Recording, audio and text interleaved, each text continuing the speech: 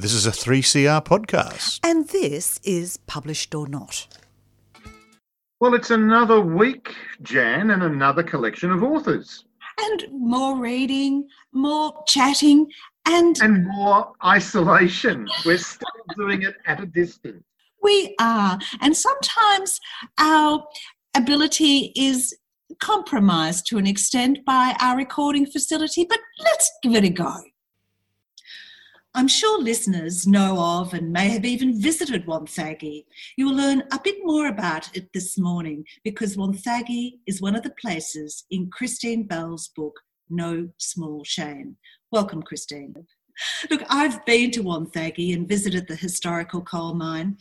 It stopped working in the 1960s, but you still got that feel of how dark and damp it was. And I was very surprised where it got its initial workers from. And that introduces us to your book and the O'Donnell family. Who were they? Well, they're an entirely fictional family, but I did base their journey from Scotland to the Wonthaggi State Coal Mine on my great-grandparents who came out in 1912 and 1913. That they actually brought in coal workers from so far away. Well, there were a lot of people who migrated across from the goldfields to Wonthaggi. There were very few assisted passages in those days, and you usually had to be a domestic or a farmer to get a supported passage from the government. But for some reason, the coal miners did, and there were whole families came from Scotland at the time, but there were a lot of Welsh, Scots and Irish miners in Wonthaggi as well. And so the O'Donnell and their neighbours, the Merrillis, the men went out first, the fathers and Liam, and then the women followed. Mary O'Donnell and Liam Merrillis had been best mates forever. They'd made a blood promise. What was Mary and Liam, what was their blood promise about? It was that they would be better than their lot, and in effect better than their parents, and not go down the mine, because Liam didn't want to. He wanted to stay on at school. Probably had Mary not befriended him at that point, they would never have become such good friends, but they were next door neighbours. She'd always had a crush on him, and he couldn't talk to his friends because they were all pretty happy to go down the mine. That was the life they expected to lead. And when they finally got together, as you say, Mary had always had a bit of a romantic feeling towards Liam. When she finally got to Wonthaggi, he really wasn't he didn't pay much attention to Mary. They didn't have that easy friendship that they had before. You know, how did that make her feel? Well, quite abandoned, because she had believed that she was coming out and they would not only just be as good friends as ever, they would go on to more than friendship. But when she came out to Australia, Liam had been here for 6 months and he was back down the mine and very unhappy about it and bitter. And of course, she thought, well, you know, you've just come to this country, surely you can put up with it for a while. Nobody's getting jobs down in the city. But of course, he was not happy with that at all. But there was a happy day at the fair in Wonthaggi when Liam had a bit to drink and relaxed in her company.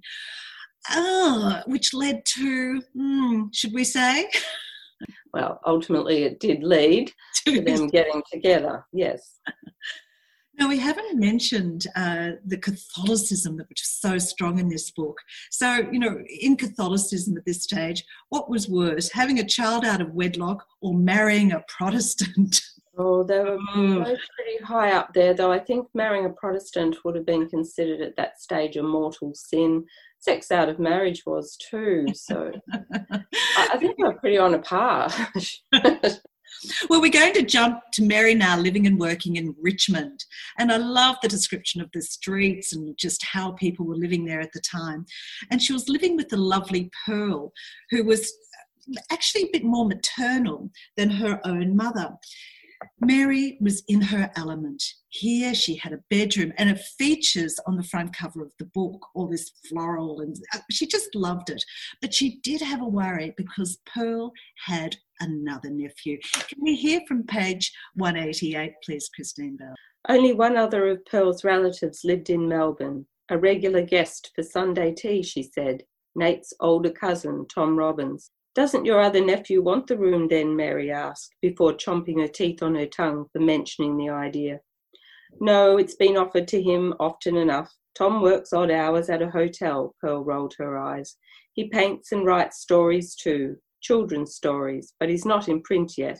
So he paces the streets in the middle of the night with no regard to his bad chest, dreaming up his ideas and insisting a drafty flat the better place for him to be. Besides, Pearl dropped her voice to a whisper, Tom's from our unmentionable side of the family.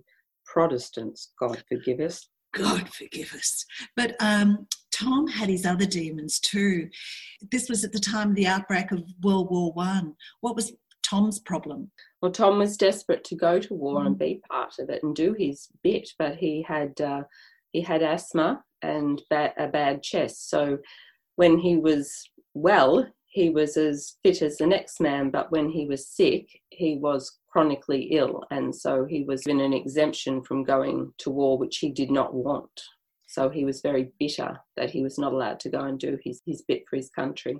Oh, and there was that terrible time when they're out walking together and Tom was attacked by those two women verbally about being a shirker. He actually was even given the shirker poem. I think that, you know, men were accosted all over Australia with a similar poem. Of course, there was the anti-German sentiment at the time, and where Mary had finally found some work in a factory in Richmond, it was poor Lizzie who got sacked. Lizzie, who was born in Richmond. Mary, she was an immigrant, but Lizzie, born in Richmond, but she lost her job. Why did Lizzie lose her job? Well, due to one of the other girls carrying on that she was German and that she shouldn't be working there and that they couldn't be trusted, and the employer ended up giving her the sack. But it was coming to the time where Germans weren't allowed to work in a lot of places and there were internment camps. But I think, you know, a lot of people did turn a blind eye to the fact that somebody's heritage, because they'd been there for a very long time. An engine driver who used to drive the lift down in the mine, and he'd been working there for 4 years until the men they went on strike to protest about him driving them up and down, and yet he'd been in Australia for 38 years. There were those that had put out of work, and there was also the men returning from the war who had learned that it wasn't the adventure they thought it would be. And some of the returned soldiers were able to get pensions because they were physically disabled.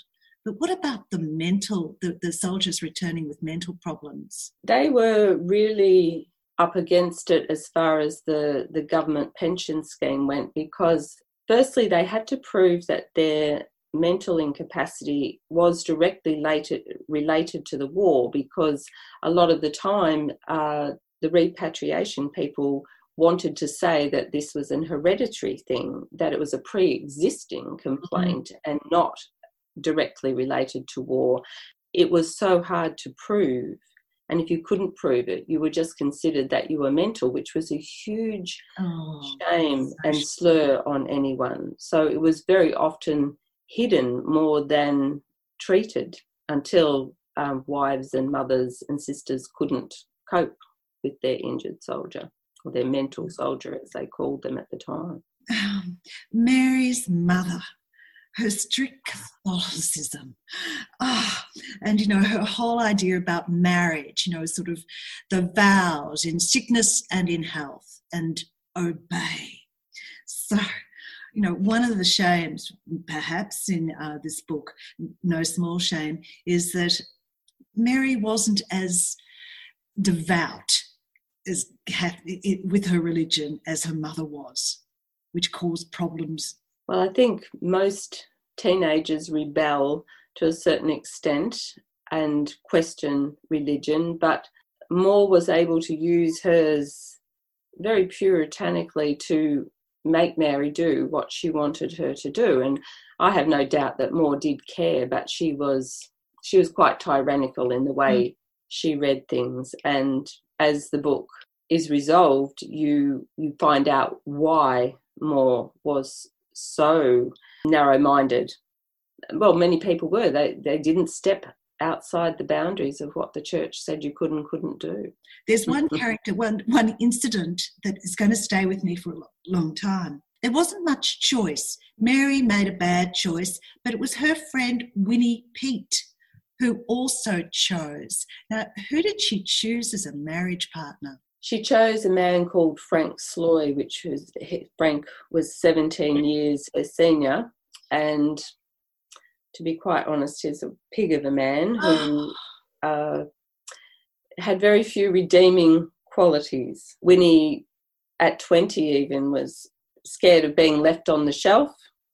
Frank Sloy asked her, and she married him because she didn't think she was going to get a better offer. And regretted it. Mary went to visit. I was fearful that she would never get out alive. Oh, that was scary. The vocabulary of the time, Christine Bell, I thought you just snapped this in. Just a few examples. Would you care to promenade with me? I like that. Or stupid galoot. And, of course, we can't have these people swearing, so even Mary comes out with jings and golly, you're an idiot. But I think my favourite of all time is, have you gone gilhooky mad? Are these words that were part of your upbringing, or how did you find these terms? A lot of them I did look up, but it was interesting to me how many things that seemed to, come out on the page, and I wondered where I got them from. But my great-grandmother was Irish, and my grandmother was born in Scotland. She was 10 when she came out to Australia. So a lot of those old sayings tend to keep going. But yes, there was some research into the language as well to get that right. Well, the story itself around Mary's life isn't all that big and complicated because, we only have about 10 years of her life, but it was the time that this life was in, that time around the World War I with strong religious sentiment and overriding anybody's desire for personal happiness, and the community judgment that was just so strong, and the little understanding of mental health problems. All of these things, and you've written about how they impinge on Mary's life. And I thought, for such a small life, you got so much in this book. I thought it was just so. Now, I'm going to get Christine to read another bit from her book, and this is a bit from page 306, because who can believe these words were probably written a couple of years ago and went through a draft or two, and here they are. Joe and Dara arrived to their shift one morning in March to a sign posted at the union office, standing down the men for a week and warning them to avoid congregating in crowds. Across the country, people were warned to stay home, fumigate, disinfect, and steer clear of even talking to others in the street. Theatres, schools, sporting clubs, and major events across the country were closed or cancelled. How do you feel about writing that this very March going into April where everything's cancelled? It has a very eerie resonance, and it's very timely. Had I realised that this was going to happen, I possibly would have explored it even more, but of course that wasn't what No Small Shame is about. Sometimes truth is stranger than fiction.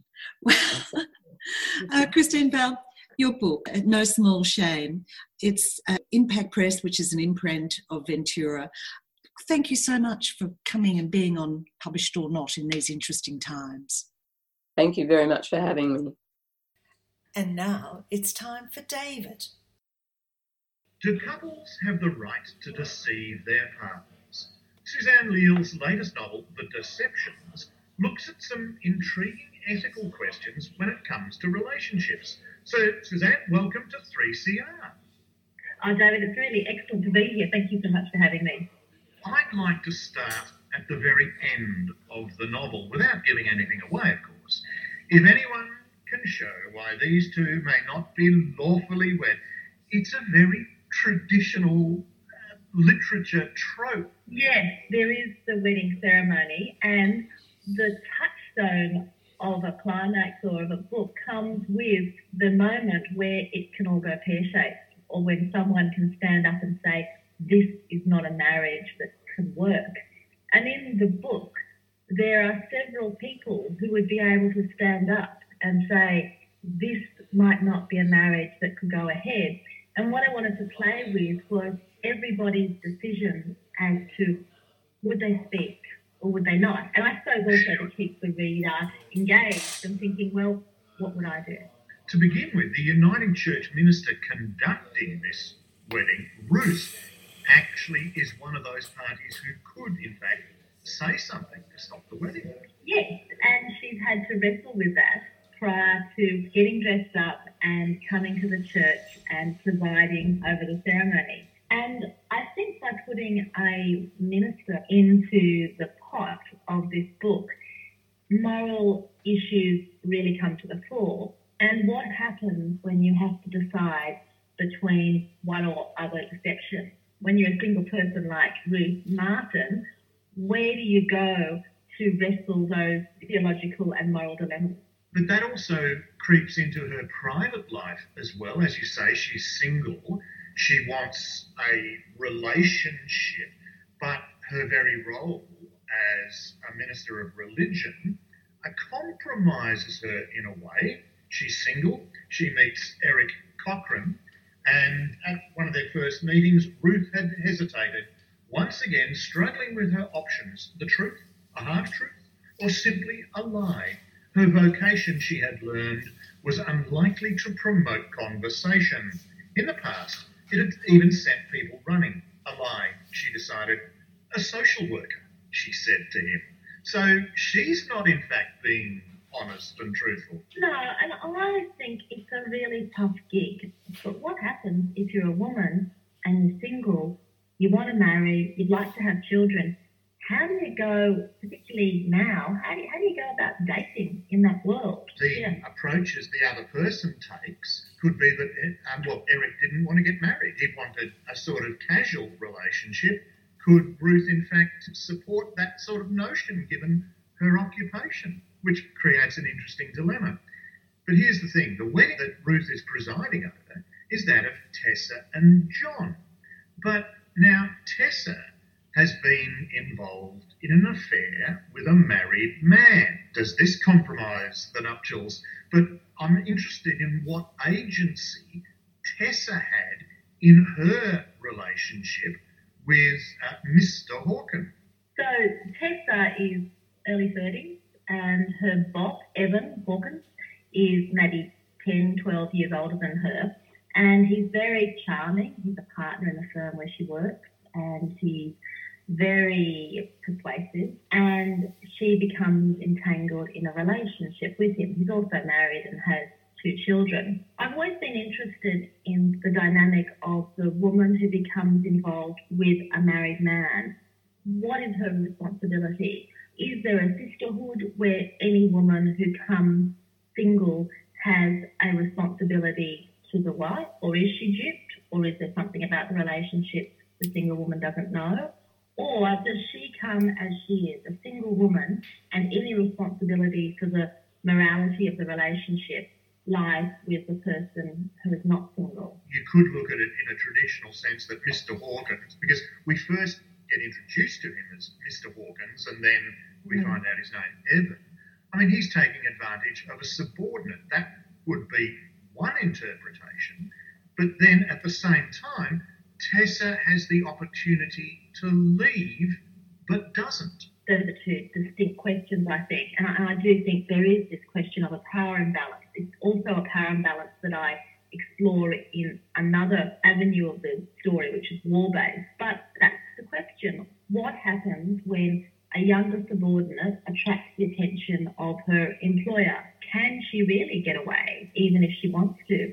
And I think the second question is that what happens when you're so enmeshed in a relationship that emotionally you feel you can't go. And what is it that will enable you to go? Do you need to have a really strong temperament? Do you need to have physical distance?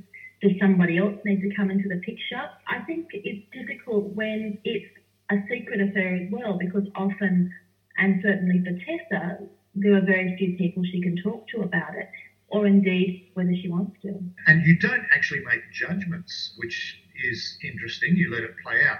But this brings us then to the pivotal relationship within the novel, which you've already alluded to, which actually occurred during World War II and the Holocaust.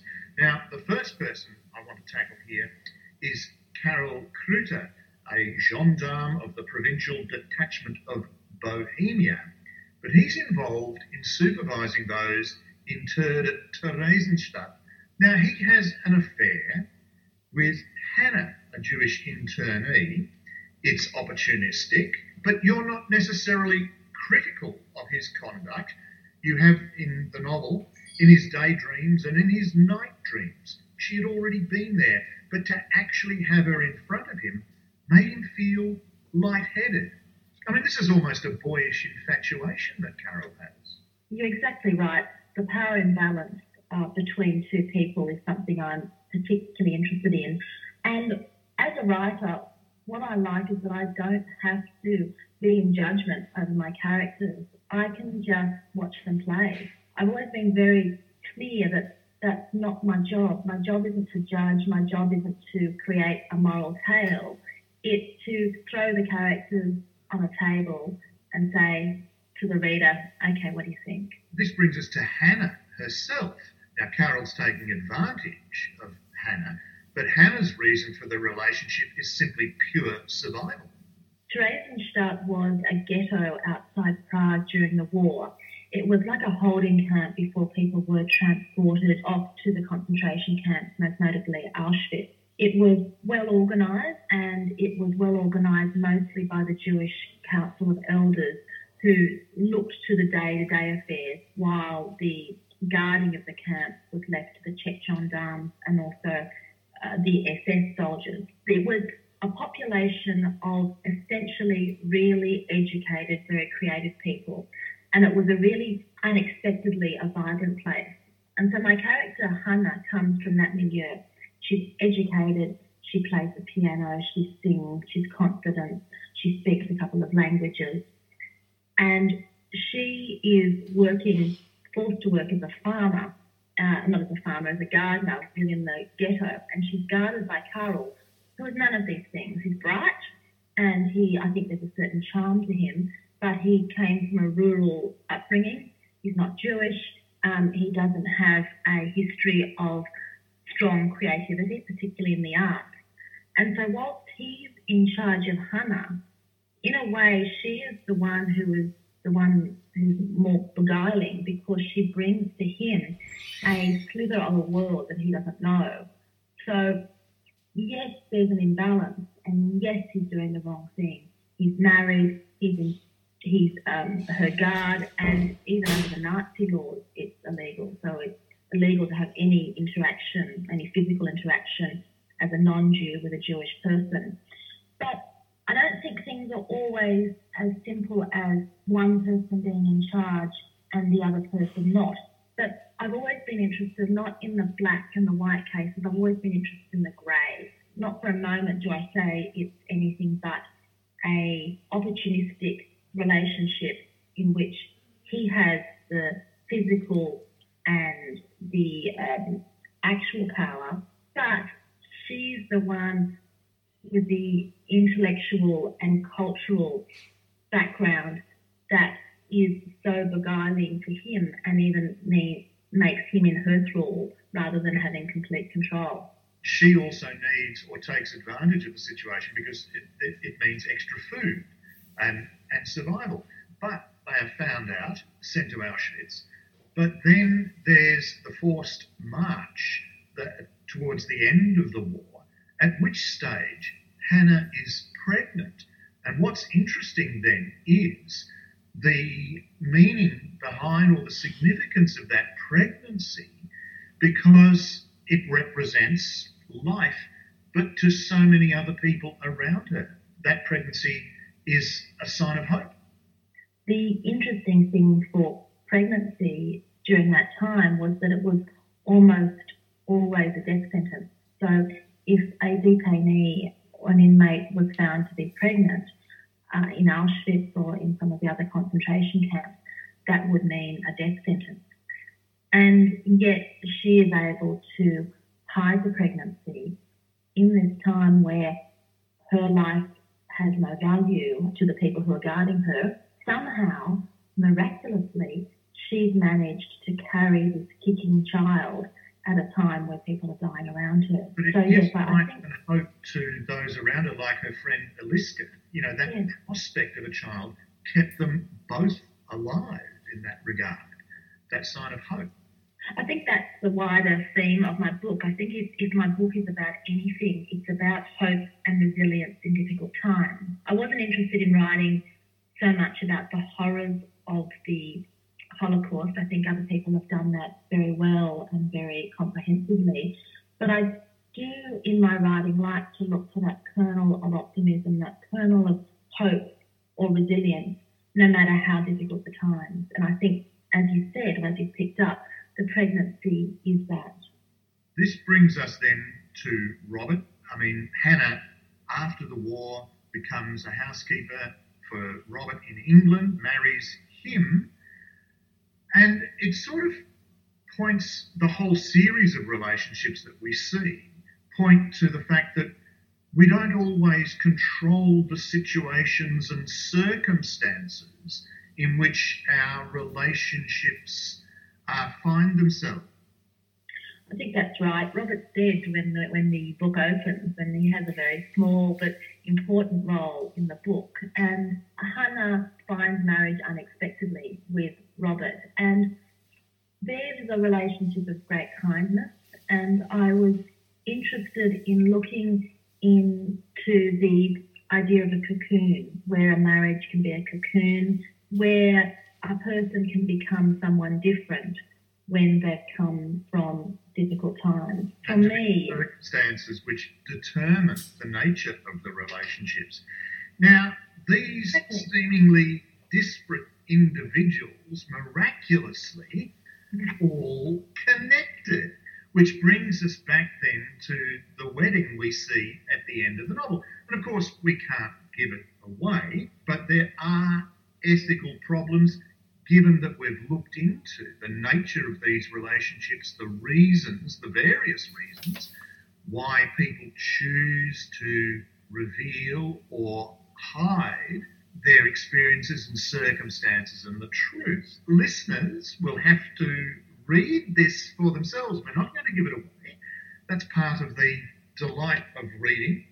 The novel is actually called The Deceptions. The author is Susan Leal, and it's an Allen and Unwin release. Well, Jan, that takes us out for another week. And look, more books to read for next week, more authors to chat with. Despite the travails of coronavirus and such like, we will do our best to keep bringing you more authors next week.